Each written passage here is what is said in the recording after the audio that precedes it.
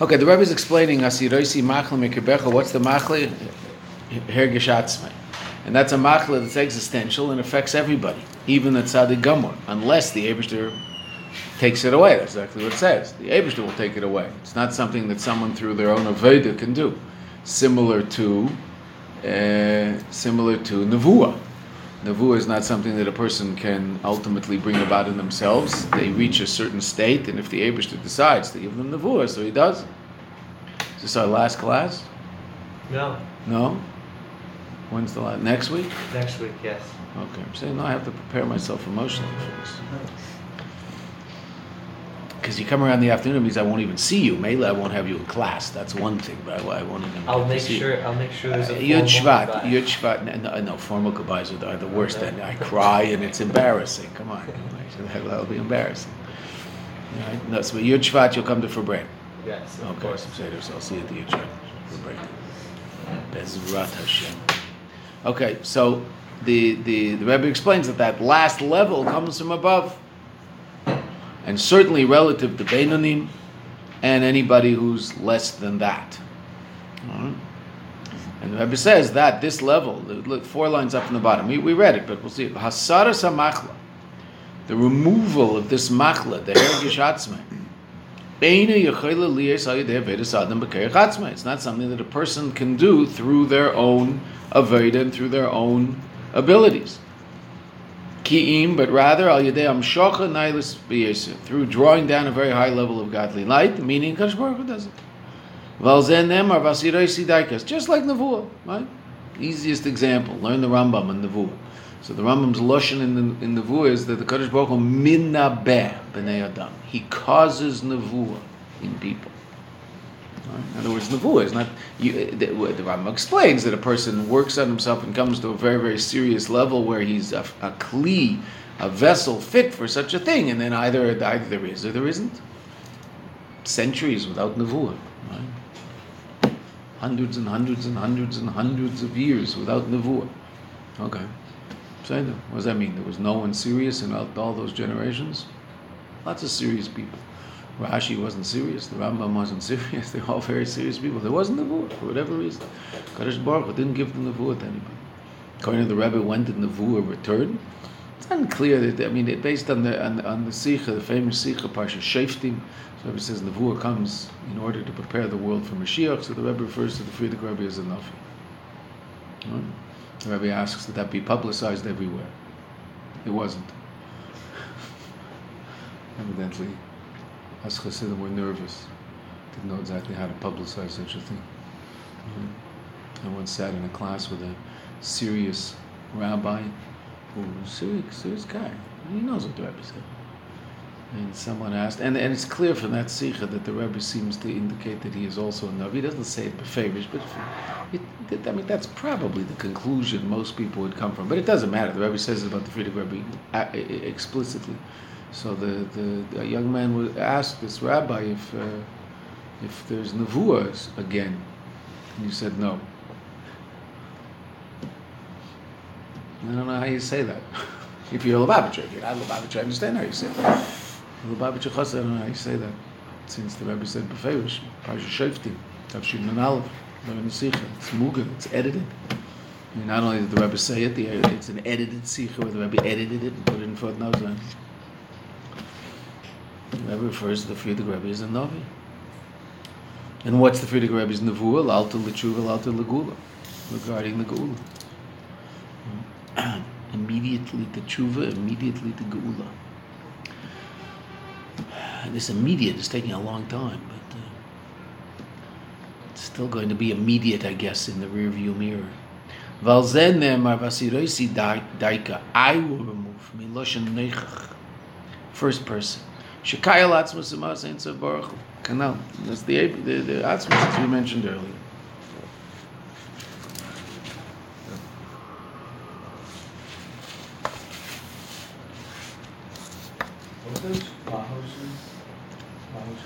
The ma of it, its whatness, right? Which you would say is its being, its true being, right? But it literally means its whatness, like what is it mamash, right? Its true being. Right? That's maus. And we say about higher levels of Elokus, certainly about Atzmus. That we know, that what can we know? We know it's Metzias.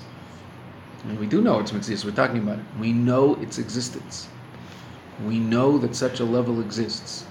But we do not know its Mahus, we don't know what it is, we can't describe it in any way, shape, or form, but we do know it's Metzias, we know there's such a level of reality. Yeah. Just what is it? Describe Atzmus. Can't really say much. Right? I mean, say a few things, but I mean, ultimately, even when we say what we say, so we have no clue what that looks like, what that could possibly be. Right? No, we have no point of reference whatsoever for Atzmus. For infinite reality, we have a point of reference. It's called finite, so we can call it infinite. We know what it's not. We can describe it in those terms. Atzmus, what isn't it? Well, what is it? What isn't it? It's not infinite, so therefore I can't describe it that way. It's not finite, I can't describe it that way. It's the source of both, okay. It doesn't have a beginning, what does that look like? No purpose. Yeah, it just is. Absolute being. And that's what it means to believe in God. Believe in a creator? Okay. I mean, obviously that also is what you and I call emunah, but that's something that my intellect can understand very, very clearly. And as a matter of fact, I could have a conversation with someone and talk to them about the fact that it makes perfect sense that there's a creator of the world, because where have you seen anything that just happens all by itself without someone making it happen? And in our experience, there's no such thing. Right? And that's talked about by philosophers, right? By Jewish philosophers. Right? You know, go walk past the building and tell the person that the building just showed up all by itself. So the person will think you're ridiculous. Okay, right? Say that. So you walk by a world. The world just showed up all by itself. Well, that's a ridiculous notion. It came from somewhere. Everything comes from somewhere. Okay. Well, almost everything comes from somewhere. There's one thing that doesn't. That's Atzmus. That's very hard to understand. What does that mean? Why is it there? No reason. What does it do? It doesn't do anything. It just is. I mean, it does. What does it do? It decided to do. It decided to become the source of infinite godly light. But that was a decision. That's not an existential state of being. What does a decision mean in Atzmus? What does that mean? Because once you talk about decision, aren't you talking about talking or about thinking or wanting? Isn't that already revealed godly reality? Yeah, okay, yes, we have that issue. What does it mean Atzmus wants? Desire, want is already a revealed state of being, and Atzmus is beyond that. Atzmus has a taiva. What does that mean? Again, once there's a taiva, so that you and I would call taiva in spherology, we'll call it keser. I know what that is. Yeah. It's very, very close to who I am. It's not me, mamish. It's my desire. It's not me. So we say Atzmus wants. Contradiction in terms, but we have no other way of this. We can't talk about it any other way. So you end up with that contradiction in terms. Say that. Okay. That's Atzmus. That's what it's about. Quite astounding, and that's the level of Elokus about which there's no place for seichel. It's all emunah. Higher than seichel. You and I can have an intellectual understanding of the fact that such a level exists. Say that, 100%. What is it? I haven't got a clue. V'kol inyanim elu. All these aspects of reality that we've been talking about in Ruchnias. So here the Rebbe took a pasuk that's talking about two physical states of being, an akara and a mishakela, and it's talking about serving God and within the context of all the physical benefits of that, right? The rewards one will get in Olam Hazeh. Berech is lachmecha v'meimecha, right? I mean, simple pshat, like we said in the first page of the Maimer. Simple pshat in the psukim. And the Rebbe explained it all for the last 10 pages. It's all ruchnis. It's all ruchnis. It's all talking about different levels of spiritual attainment and how to do it, and it tells us what it is and how to, and how. And unbelievable two psukim. But then the Rebbe says at the end of the Maimer, Kol inyanim eil, all of these incredibly spiritual levels that we've been talking about, nimshachim gam b'gashmis, should be brought down into gashmis, into physicality. Hein b'negei l'mazeinu revicho, both regarding an abundant parnasa. People should make a good living. Regarding this, it says your bread and water should be blessed, right? Simple pshat, like we said in the first page of the Maimer. Hein b'negei l'chaya, also relative to health, physical health. We've been talking about spiritual health. The Rebbe says it's also relevant to physical health because that's simple pshat in the pasuk. Again, similar to the first page. Right, that I'll remove sickness from you, you'll be healthy, and not only that, I'll fill up your days. I mean, not only that, not only will you be healthy, but you'll live a long life. So lots of healthy people could theoretically pass away young. No. Or you could live a long life, but be sick the whole time. No, both. Health and long life. And also relative to children. And this says that you won't mourn the passing of children, and you won't be barren. You'll have children, and they'll live. And all of this is nase achona, the spiritual aspect of it and the physical aspect of it, is a preparation le'inyan kanisa sa'aretz, to the whole notion of entering Eretz Yisrael, because that's what's discussed immediately afterwards in the Pesukim. Shal zem medubar hemshech haksuvim, in Mishpatim, that's what's talked about at the end of Parshas Mishpatim. Kain ti'alanu, so it should be for us, b'imheru b'yameinu al yedei Mashiach tzidkenu. Okay. Quite a mimer. Now, before we talk about the mimer, go through the mimer, the Rebbe then said a sikha. This mimer began the Farbrengen. That's not always the case.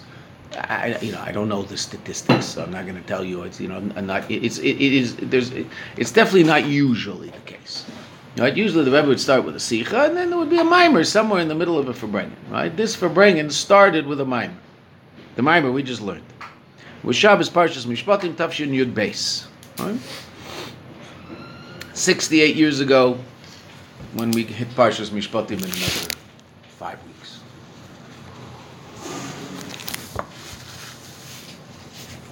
Less, 4 weeks. Exactly 4 weeks, right? Shabbos Mishpatim is usually Shabbos Parshas Shkolim, which is Mevarchim Chodesh Adar. So we just had Mevarchim Chodesh Shvat, so another 4 weeks are Adar.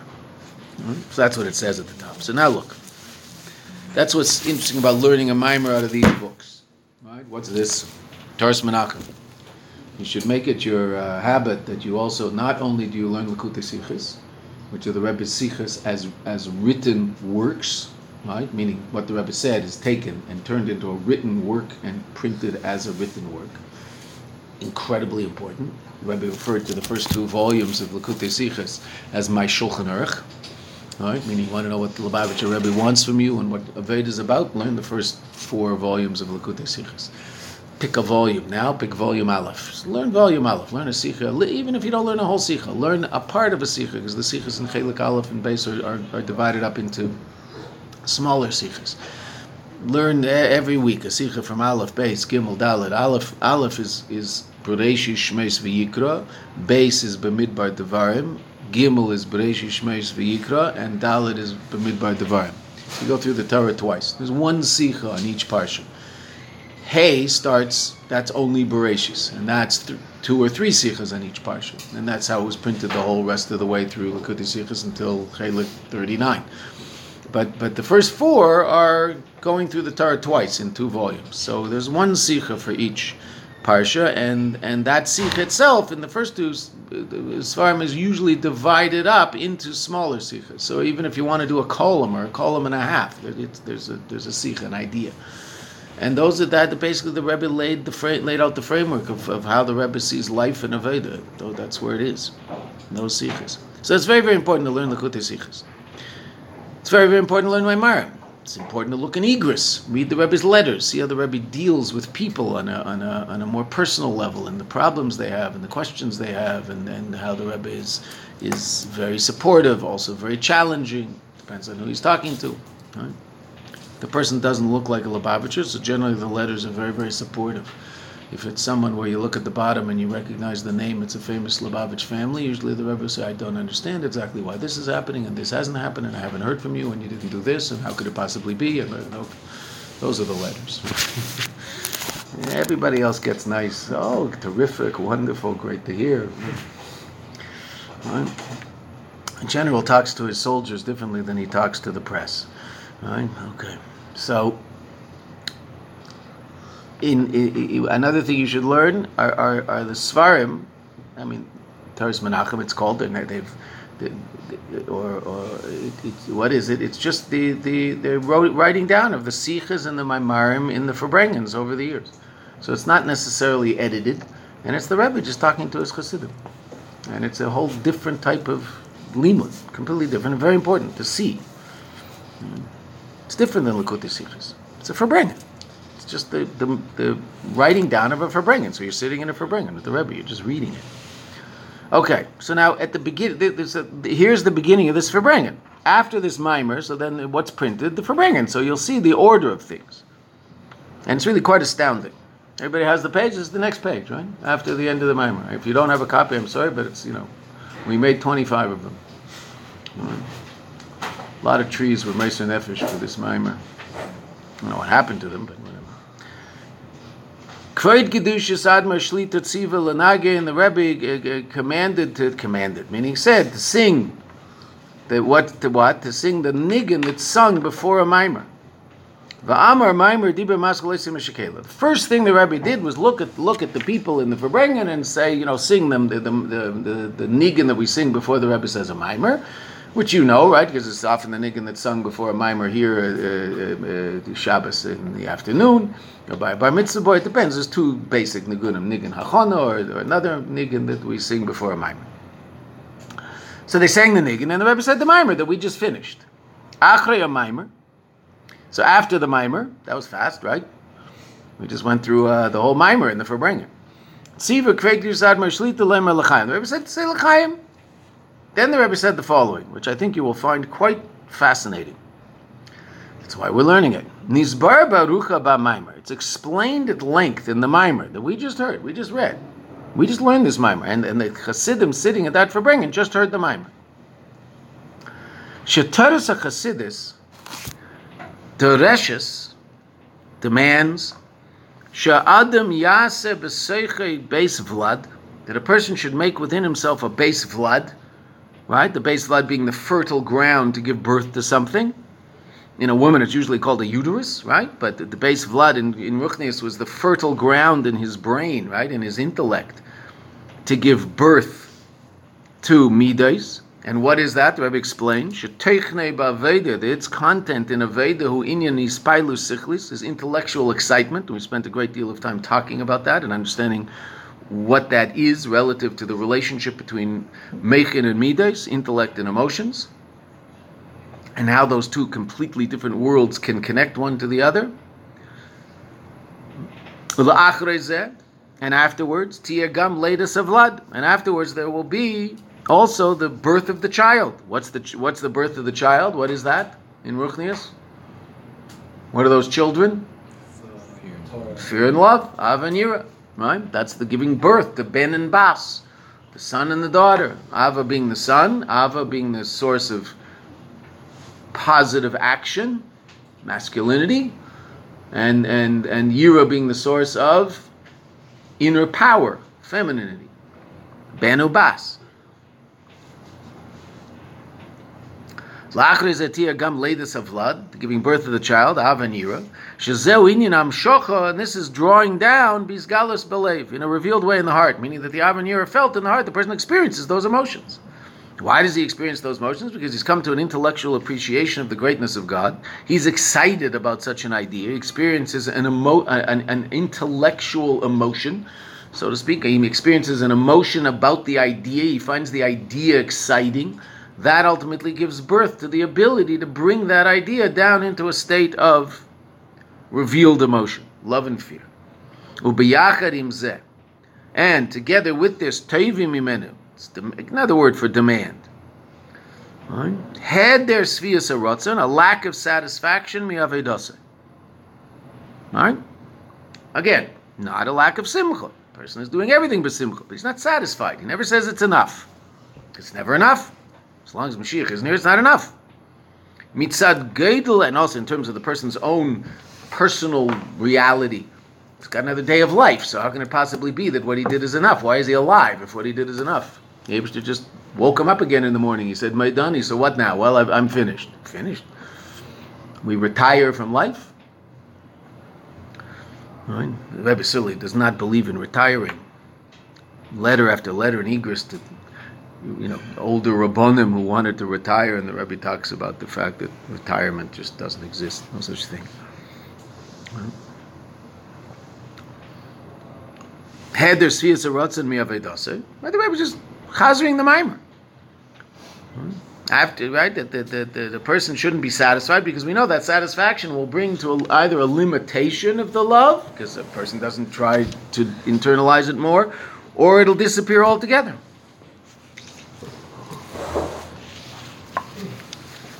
And how is it that a person manages this? So the Rebbe told us on page 332, right? Mitzad geidel tirdose, because of his great involvement. He's working very hard. The Friyodkeit, again, being very involved, b'milu ishlichus, and fulfilling ishlichus. And doing what he has to do. He sent the Elam Hazard to do something. He's so busy doing it that he doesn't have time to think about where he's holding his ratzon, his seichel, v'chuleh. Right? The Mashal Rebbe brought was a soldier. The soldier doesn't think about how well he tucked his pants into his socks above his shoes, and how well he's holding the gun, and how his little hat is on just right, and his boots are shined just right, and he tied them just perfectly today. He doesn't have time to think about that. He's got real life issues to deal with. There's someone trying to kill him, and he's busy being a soldier, right? Making sure that person who's shooting at him doesn't hit him, and making sure that the people he's protecting are protected. He doesn't have time to think about where he's holding as a soldier. Doesn't have time for that. Okay. So now look what the Rebbe says. After that short little synopsis of the Maimer that we just spent, 3 weeks? Almost 3 weeks. Right? Ulacha'ura. At first glance, Kaven, now look what the Rebbe says, it's really unbelievable. Kaven shenid melanu, since it appears to us, v'kaki emes, and it's true, Shinyanim amurim, these things that are said, hem nailim v'nifloim, are very lofty and wondrous b'yoser, extremely lofty and wondrous. Gevaltik inyanim, amazing things. Meaning this level of Aveda that is demanded in this mimer is really quite astounding. Keitzad yitochen, how could it possibly be? Lidresh v'lidveya, 2 words of demanding, asking and demanding. How could it possibly be that this is asked and demanded as a davar, this thing, mikol echad ve'echad misrael, from every single Jew? Now, why is that a strange thing that the Rebbe just said? How could it possibly be that we can do that? You don't find that strange? Who just told you to do it? The Rebbe. Immediately after telling you to do it, he goes, whoa, that's crazy. Who can do that? Well, you said it. I don't understand. Aren't you the one who just told us this?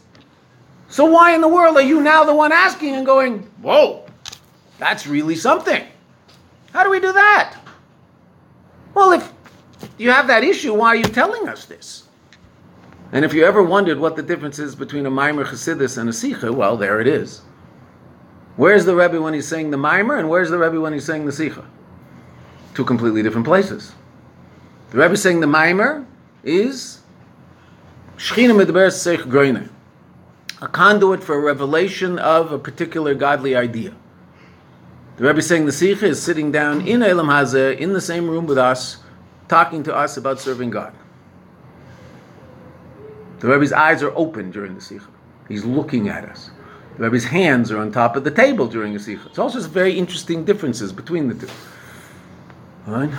The Rebbe's hand, you can see the Rebbe's hand. I mean, it depends where you're sitting or standing, obviously, but the Rebbe's hands are on top of the table. Right? The Rebbe's eyes are open. The Rebbe's looking around at the people he's talking to. You ever seen a video of the Rebbe saying a Maimer? The Rebbe's eyes are closed. The Rebbe's hands are under the table. What's the Rebbe got in his hand? Right? The Rebbe wraps a handkerchief around his hand. Why? Physical reality. As the Rebbe said, in order to maintain a connection to physical reality. Now, the Rebbe is not some guru from California trying to be spiritual. The Rebbe is real. He doesn't do things just to make an effect, right? Like if, maybe Fox News will pick it up and it'll sound good. He's doing it because it's real. If it's not real, the Rebbe doesn't do it. Okay, so the Rebbe actually, and no, personally, I never saw that. No one ever saw that, right? Because, the guys behind, those, when you see videos of Farbrengen. So there's the older gentleman sitting behind. Some of them actually move at some point during the Farbrengen, some of them don't. Right, okay, so those older gentlemen back there. I remember once Lezer Nanas. Lezer Nanas was a chassid. He learned in Temchet Tamimim. He learned in Temchet Tamimim with the Rebbe Rashab, and then he did a lot of work in Shlichus for the Frierdiker Rebbe under the communists. Was arrested in the mid 30s, right, and spent 20 years in Siberia. Got out alive, Baruch Hashem, and in 1967, so right before or after the war, I don't remember exactly, I'm not sure what it was, either right before the war, right after the war, so he came to Eretz Yisrael, and he lived here for another 30 years until he was 99 and 9 months old, and then he passed away on Tainus Esther, Tafshin Nun Zayin. He was born on Hey Sivan, the day before Shavuos, and Taf Reish Nun Zayin, right, so he's an amazing guy, and he was someone who people in Yerushalayim could meet and talk. My wife used to learn with him. My wife learned with him much more than I did, but I also learned with him, and we used to go visit him and take the kids to see him. He taught my son how to drink l'chaim. My son was 8 years old on Purim, so we went to, our oldest son, so we went to visit with all the kids, and the kids who were around at that point, and my son was dressed up in a little Sivas Hashem thing with a Sivas Hashem cap and a mustache and a little beard, like he was a cop or something, a badge, I don't know. And Rav Nanas said he should drink a l'chaim, so he's 8, so he gave him this much. So Rav Nanas took and poured him about this much. He's 8-year-old, right? He said, "No, drink, Ingo, drink, little guy, drink." So my son said, threw it all back, didn't faze him. Since then, says l'chaim's no problem. I don't know what he did. This little 8-year-old, it was crazy. I mean, my wife was, the doctor was completely freaked out, like what's going to happen to this kid. So he was Russian. Russians, it's just like water to them. So Lezer was a very, very special Jew. So one year I remember he was mid-90s. So someone brought him to America. And he couldn't hear very well, so I walked into Shabbos. So I walked into 770 early in the morning Shabbos, and Lezer was sitting in the front row. There was a seat next to him, so I sat down next to him, and we sat to Tehillim, and we learned some chassidus together, and then we davened, and he couldn't hear Kriyas Torah, so I was just following. I was showing him where we were with my finger, where we are in the Chumash. So then after the Farbrengen, I walked him up to sit behind the Rebbe. I mean, he was 95 years old. He's allowed to sit behind the Rebbe. I think it's 90 and up. I'm not sure. If you look, it's hard to tell. So I took him up to sit right behind the Rebbe. So he said to me, "Here, sit here. Zed's dog." So I said, "No, there's no way I'm sitting here. That's not happening." My beard was Yaakov's color in those days. I said, I'm not sitting here. There's no way." So he said, "No, yeah, Zed's dog." I said, "Lezer, if I sit here, I'll never hear the end of it, and they'll probably kill me. The Chassidim will kill me if they see a guy who looks like me, if I was 30. If I was just sitting here. I'm not sitting here. There's no way." Yeah. So anyway, Baruch Hashem, I managed to not sit there. I never saw anybody, it happened in the old days, but I never saw it. Twice in the Farbrengen, he walked up to the Rebbe, yelled something in the Rebbe's ear, while we were singing the Gunim, in between Sichas. He said something to the Rebbe turned around, said something back to him, he nodded, and he went back to his chair. I don't know what was going on over there, but I never saw anybody do that. In the early days, they used to do it. When Lezer got out of Russia, so someone sent him to the Rebbe. He was in mid-70s. Someone sent him to the Rebbe, and he was how old was he? He was 70. He was 70 years old. So someone bought him. He came here, so someone bought him a ticket and sent it. He had never seen. He had seen the Rebbe when the Rebbe was 12 years old. He'd been to the Rebbe's house, but he'd never seen the Rebbe. So he went into Yechidus, and he was walking with 1 or 2 canes because he had gangrenous feet. I mean, his feet were all messed up from 20 years in Siberia. So he was walking with 2 canes, and the Rebbe looked at him and said, "Lezer, you look like an old man with those 2 canes." So he said, "Well, I'm 70. And the Rebbe said, "No, you're 50. So he didn't want to argue with the Rebbe. But so he just said to the Rebbe, I was born in Tafresh Nun Zion. And this is Tafshin Chav Zion. I was born in 56, 57. And it's now 57, 27. 70 years, 57 to 27, right? He didn't want to say no. He didn't argue with the Rebbe. But he just said, I was born. And the Rebbe said, you call 20 years in Siberia living? He lived to be 99 years old. Simple shot is the Rebbe gave him back his 20 years. Said, okay, we'll get those back. You're 50. Lived to be 99. He was, he had a heart condition, and also he couldn't hear, and he had a heart condition. But he sat and learned with people all day, every day. People would come in and learn. He didn't have a bell in his house. It was really amazing. He didn't have a bell. You'd press the bell and a light would go on. So he'd see the light. He could hear, he could hear, but not well. His hearing was maybe 20, 30%. Like, Megillah. So the Bachrim used to go read a Megillah on Purim, and they would open the Megillah and they would, Vayehi bimei Achashverosh, right into his ear, and he would listen and he'd hear it. There's no problem. You had to find the right pitch. If you talked in the right pitch, he'd hear you. So we learned, and I would ask questions, he'd answer. I mean, at 95, he was explaining my Marim of the Rebbe Rashab clearly, purpose. That was unbelievable. Okay. So, those guys saw the Rebbe, those guys in the back, they saw the Rebbe take off the handkerchief. We never did. The one time you can see it, you can actually see the video, Erev Shavuos, Tafshin Mem Tes. All right, so Erev Shavuos, Tafshin Mem Tes, the Rebbe said a mimer suddenly. The Rebbe hadn't said a mimer, well, there was a short mimer Pesach that year, but there hadn't been a mimer for over a year. After the Rebbetzin passed away, the Rebbe stopped saying mimarim, so the Chassidim just got used to not hearing mimarim. The Rebbe said a mimer that sort of turns into a sikh, and it's also very interesting if you listen to it, even if you don't understand it. It's in Yiddish, even if you don't understand it. You listen to it, you'll hear the different niggin of a mimer. All of a sudden, the niggin of the way the Rebbe is speaking changes, and it turns into a sikh in the middle. It's very interesting, because there's a different niggin. The mimer and the sikh. And the way the Rebbe says the words. So it happens to be that the Rebbe is standing at the stender by where the Rebbe davens. So you can see clear, then the camera angle is 45 degrees. There's a camera on a post in 770. It's always on, taking whatever. So it happened to be on, and then they focused it on the Rebbe while the Rebbe was speaking. All right, so you can see absolutely clearly because the Rebbe's standing there, and there's nowhere to hide, so to speak. You see clearly the Rebbe take off the handkerchief at the end of the mimer. It's the only time I've ever seen even a video of it, anything of it. Certainly couldn't see it when you were in 770 because it was all happening under the table. So now, what do we say about a mimer? And here you just see the difference between the two. So a mimer is, that's why everybody stood during the mimer. Even the people who had a seat during the Farbrengen would stand during the mimer. Right? The mimer is considered a revelation, a new revelation, not a revelation of a new Torah, a new revelation of Torah. Right? Meaning a revelation of a level of Torah that we hadn't yet experienced.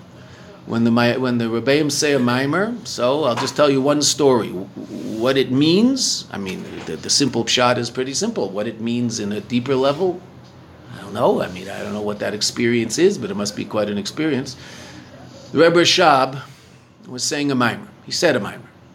Of course, like all the Rebbeim, so there were people who used to write down what the Rebbe said, and then they would take it to the Rebbe, and the Rebbe would look it over and make sure that what they wrote was what he said, and they would edit it a little and make sure that it was all in order, and then it could be given to the Chassidim to learn and see and forbring with, etc. So what they're called chayzrim, right? The people who review, right? They call Rav Yoel the chayzer, right? Okay.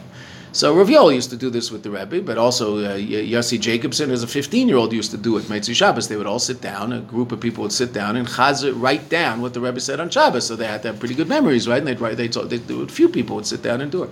After the Farbrengen in 770 on Shabbos, what would happen? So most people couldn't hear. The Rebbe was older and couldn't make himself heard to everybody in the room. There were a couple of thousand people in the room, no microphone. So most people that were, I never heard the Rebbe. The odd word here and there. I couldn't hear the Rebbe where I used to stand.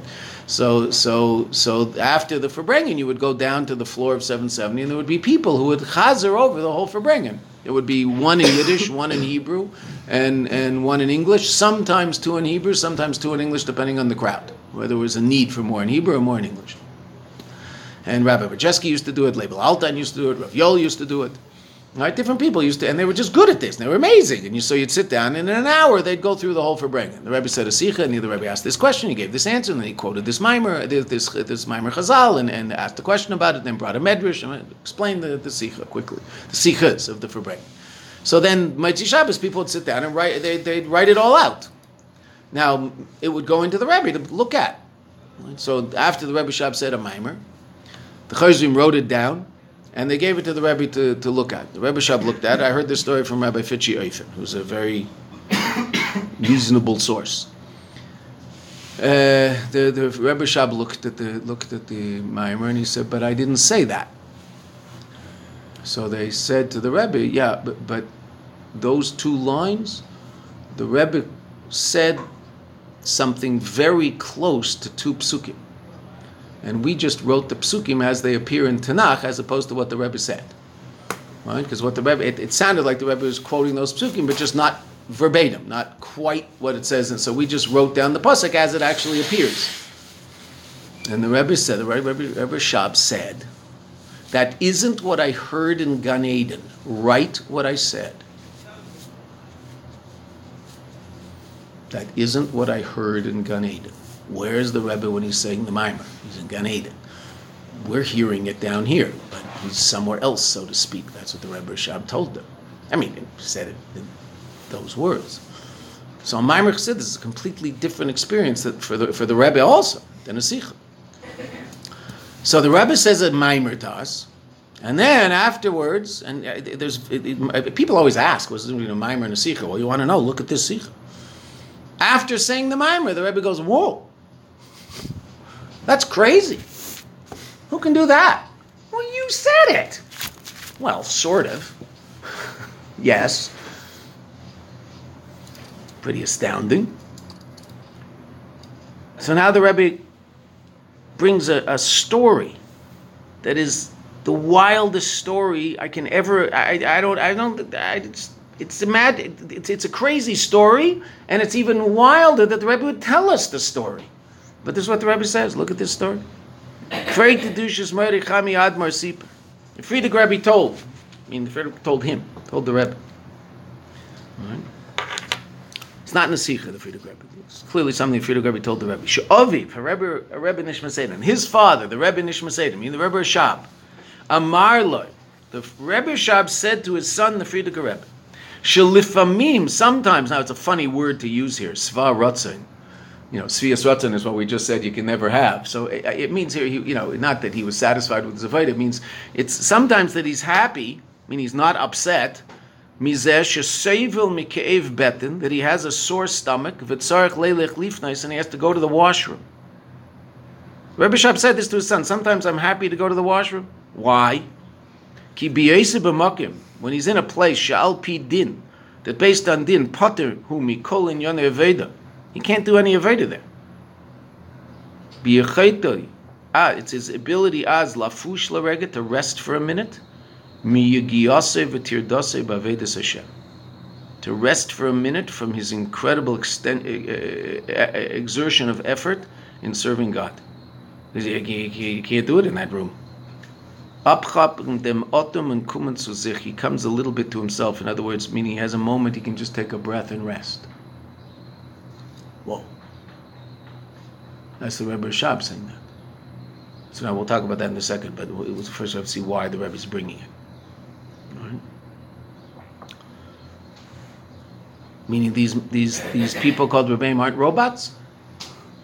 They aren't just angelic robots who do what they do without any reality that we might in some way, shape, or form be able to relate to? Evidently not. Right? Which makes it even more astounding. So, but before we come back to the story, because the story is obviously a wild story. The Rebbe tell the story is even wilder. So why does the Rebbe bring the story? And if such things are said, afilu b'negel tzaddikim in the Sea Yisrael, if this is said even regarding tzaddikim in the Sea Yisrael, leaders of the Jewish people, meaning even the Rebbe Shab,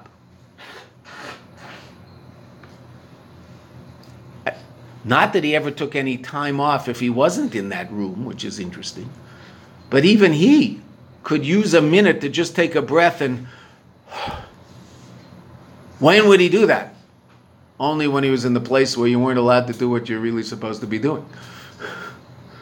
But he would do that. Why? Because for the Rebbeim, it's also hard work. Now, their hard work is different than our hard work because they're completely different than us. But they're working hard doing what they're supposed to do in terms of being a shaliach of the Eibishter in Eilam Hazeh to take care of the Jewish people. And that's a 24/7 job, and they're doing it every moment, meaning when the Rebbe said that you have to spend every moment on guard, well, certainly the Rebbeim do that. And somehow in their realm, it's different than us, but on their level, so that's also extremely hard work. It's not something that they do the way you and I walk down the street, so serving God the way they're supposed to is like a walk in the street. Absolutely not. It's incredibly difficult work. Right? Now, it's a different Aveda. The Aveda of a tzaddik is different than the Aveda of the aspiring Beinoni. They're not dealing with a Yetzer Hara and an Nefesh Bahamis the way we are. Okay, it's a completely different reality. But it's still extremely difficult and takes constant vigilance to maintain a connection to what's needed. Not the way you and I, not the way it takes you and I a tremendous amount of effort, because you and I have this other voice in our head telling us not to do it. They don't have that other voice in their head telling them not to do it, or telling them to be mediocre at it. That voice doesn't exist. But there's still, it's still very, very difficult as a neshama and a goof to not sleep, not eat, and take care of the Jewish people 24/7. The world at large. All right? One simple, small example that's small, but still noticeable or worthy of note. Notable. Rabbi Groner told me that now and then, not now and then, that often, after dollars, we would give out dollars on Sunday mornings for 3, 4, 5, sometimes 6 hours, usually 4 or 5 hours. That when the Rebbe finished, so the Rebbe would walk into the Rebbe's office, and they would put the Rebbe's right wrist in ice to bring down the swelling. So the Rebbe's wrist was so swollen. Okay, it's 7 minutes to the end of class. Put your elbow on the table and move your arm like this for the next 7 minutes and see what it feels like.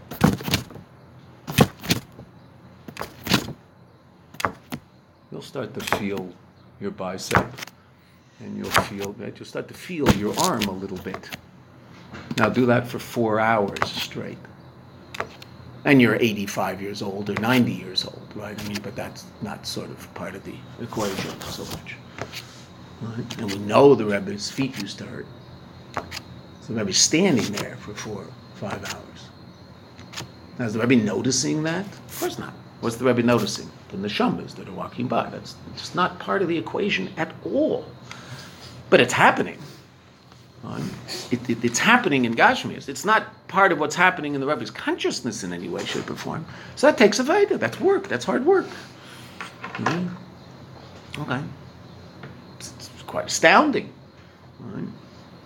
Did the Rebbe ever stop dollars because his arm hurt? It's like it's funny to even think it's such a ridiculous idea. Right? Okay. So that's work. It's hard work. Right? Once the secretary of the I believe the Tzemach Tzedek, made some comment about the Tzemach Tzedek sweating a lot and how his clothes were wet. And Tzemach Tzedek relieved him of his duties. But before he did, he explained to him. He said, when someone comes in to talk to me, I have to take off my clothes and put on his clothes in order to relate to his reality. Then when he finishes talking, I have to take off his clothes and put on my clothes in order to give him an answer coming from the place he wants the answer from. Then I have to take off my clothes and put on his clothes in order to relay the answer to him in a way that's useful for him and that he can relate to. When you change your clothes that many times in the course of a day, you'll probably sweat. That's what the Rebbe said. That's not hard work. right? Meaning, what would be easier? Sit and learn Torah. Forget about all these people. Let them deal with whatever they're dealing with. Yeah, I'll help them. How will I help them? I'll say a bunch of Torah to them, and that'll help them. They'll figure it out themselves. No, how come the Rebbeim also meet us eye to eye and talk to us? Help us out. Okay, it takes an unbelievable amount of energy to do that. Rabbi Groner once, it was for bringing in London, Lag BaOmer. Well, the Sunday was Lag BaOmer, and the Shabbos before Lag BaOmer, one of our shluchim got married in London on that Lag BaOmer, and so I went to the chasna, and so that Shabbos, and he married Rabbi Yitzhak David Groner from Australia's granddaughter. So Rabbi Groner from Australia was not well enough to come, so Rabbi Groner from New York, his younger brother, labeled, so he came. So the Rebbe's secretary. So Rabbi Groner came, and he was for bringing in London on Shabbos afternoon. Now Shabbos afternoon, Lag BaOmer time in London, so it was a 7-hour for bringing, because Shabbos just never ends. Right? You sit down at 2 o'clock or 1 o'clock after davening. You sit until 8. And there's still time to go eat for 2 hours and, have a little shluff and come back from mincha. It just stays light until 10 o'clock. So he was saddened for bringing till 8 o'clock at night. And one of the stories he told was really, it wasn't so much a story. He was talking about a certain Inyan. He was talking about what used to happen at the end of Yechidus by the Rebbe. The Rebbe, I was never in Yechidus by the Rebbe, in Yechidus in the Rebbe's room, but they all say, and you can see this when you see a mimer, there was a certain face that the Rebbe had when the Rebbe said a mimer, where the Rebbe's face was actually more color, more almost reddish when the Rebbe would say a mimer.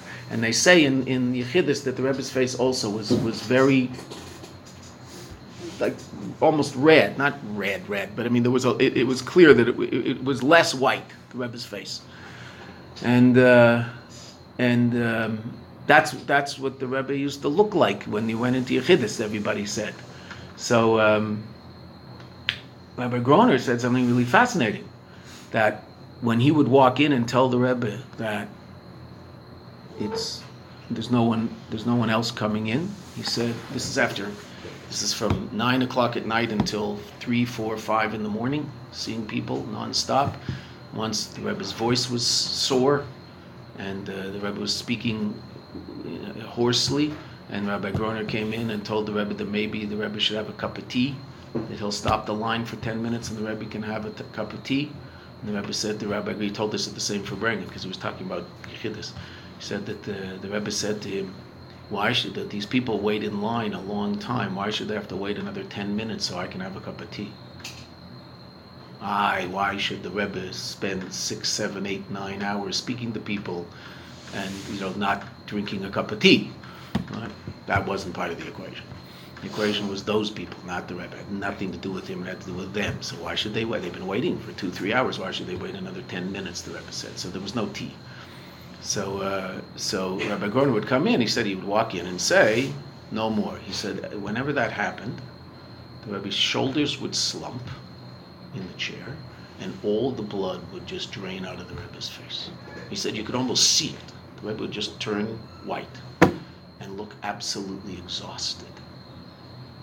So he said that's what used to happen after Yechidus. He said once, and it's interesting because one of the people was standing there, Rabbi Groner's nephew from South Africa, Sholem Ber, who was on Shlichus in South Africa. The son of Rabbi Groner from Australia, that's why he was there. His cousin was getting married. So Rabbi Groner then told the story that he once had walked in and told the Rebbe that it was over. And Rabbi Groner walked outside and he saw his brother and this son standing there, clearly thinking that they were going into Yechidus. And the Rebbe came out in his coat, ready to go home. The Rebbe saw Rabbi Groner, meaning not the secretary, Rabbi Groner from Australia, and his son, and he asked them, you came for Yechidus? So they didn't want to say yes, because they saw the Rebbe was going home. But they weren't going to say no, because they weren't going to lie. So they did just sort of, didn't say anything. Sort of mumbled. All right? So the Rebbe said, a minute. The Rebbe went into the room, took off his coat. Rabbi Groner walked in. The Rebbe sat there for a minute or two. Rabbi Groner said when he let his brother in, the Rebbe's face had that color again. The Rebbe talked to them. They left. Rabbi Garner walked in. Put on his coat and went home. Took a few minutes for the Rebbe to get back to where he had to be to talk to them. So he said, just give me a minute. It's hard. I don't know what that work is. I haven't got a clue, but that's hard work. And takes its toll. So that's what the Rebbe Shab is saying. So what's the Rebbe saying? So if this is Shayach to Rebbeim, Bavadai, second line. Wait, we missed two important words. He said if these things are said even relative to tzaddikim in the sea Israel, even big tzaddikim, so then the Rebbe says, La Nashim Kerkenu, so then people like us. The Rebbe said us. I mean, he put himself in with us. Bavadai, kasha b'yeser. Certainly this is difficult. A gewaltige Ezach, an incredible thing. Shatia, yagia, vatirda, that there should be the exertion of effort and different words for effort. Baveda, in our Veda B'tmidis, constantly, like the Rebbe asked for in page 332. Ad kedei kach, to such an extent, shaliye makam l'svias ratzon, to such an extent that there won't be satisfaction. This is crazy. How can we possibly, even the Rebbe Shab finds this hard. So people like us, v'nishela sefer hashayla, so amazing. The Rebbe is asking a question on his own mimer. V'nishela sefer hashayla, and therefore it's asked the question, keitzad yesh, how is it that there is l'kol echad ve'echad misrael, to every single Jew, a kayach al inyan naila kazeh, the ability to do such an incredibly lofty thing. Then the Rebbe gives a 1.5 line answer. V'mayna lazeh, the answer is, shagam minyanim nailim beyeser, even the loftiest things, shayachim l'kol echad ve'echad misrael, are relevant to every single Jew. Mitzad keiches shenesim le'milamayli, because of the incredible powers that are given to each and every Jew from above. End of answer. Then the Rebbe says, and we can see this in the Parsha, the Rebbe explains in Inyan and Parshas Mishpatim that that's the answer. The answer is kacha. It just is. All right? It's just possible. Why? Because you are who you are. Right? And the Eibishter helps you do what you have to do if you as what the Maimer told us, right? That after the Rebbe took out our kishkas, so then the Rebbe said that the mispar yemecha malei also comes from above. That if we do what we can do down below, and we do it in an earnest way, and in an honest way, and in a real way, so then the Eibishter gives us kishkas from above to fill in the blanks in our Veda. Okay, say that. So that's the Sikha that the Rebbe said right after this Maimer, which is really just pashut, unbelievable. Whoa, who can do that? Well, you just said that. Well, yes and no. Yes, the Rebbe is the one who said it, but it's not coming from the Rebbe's Seichel and the Rebbe's Midas. That's not where it's coming from. A Sikha is the Rebbe speaking to his Chassidim based on everything the Rebbe knows and understands and thinks about, etc., etc. That's a Sikha. A Maimer is the Rebbeim being a conduit for a certain revelation of Torah. That's a Maimer. Right? For that reason, the eyes are closed, and there's a need for a connection to Elam Hazeh. There's a disconnect from the world on a certain level. Rebbe Shab explained it. Okay, so we didn't do the review of the Maimer. That we'll do tomorrow morning. We'll go through the Maimer from beginning to end, just a quick review. And if there's time, then you guys can spend the rest of tomorrow doing that. And then we will start a Maimer called Ata Tetzava, which is a very, very important Maimer. It's a Maimer about Purim, but it's about much more than just Purim, but it's a month to Purim. So it's a Purim Maimer, but it's about a lot more than Purim. It also happens to be the last Maimer that the Rebbe gave us to learn. As we said, after the Rebbetzin passed away, so the Rebbe stopped saying Maimarim. So the Rebbe used to give us Maimarim. He would edit previously said Maimarim and give us those Maimarim to learn. So this is the last Maimer the Rebbe gave us to learn, Purim Katan Tavshin Nun Beis. Tavshin Nun Beis was a leap year, so the 15th of Adar Aleph, the Rebbe gave us this Maimer to learn, and then the Rebbe got sick 12 days later. So we'll see that. It's an incredibly it's an amazing Maimer. So we'll see that. We'll start that after we do a review of this tomorrow. We'll start that on Thursday. Okay?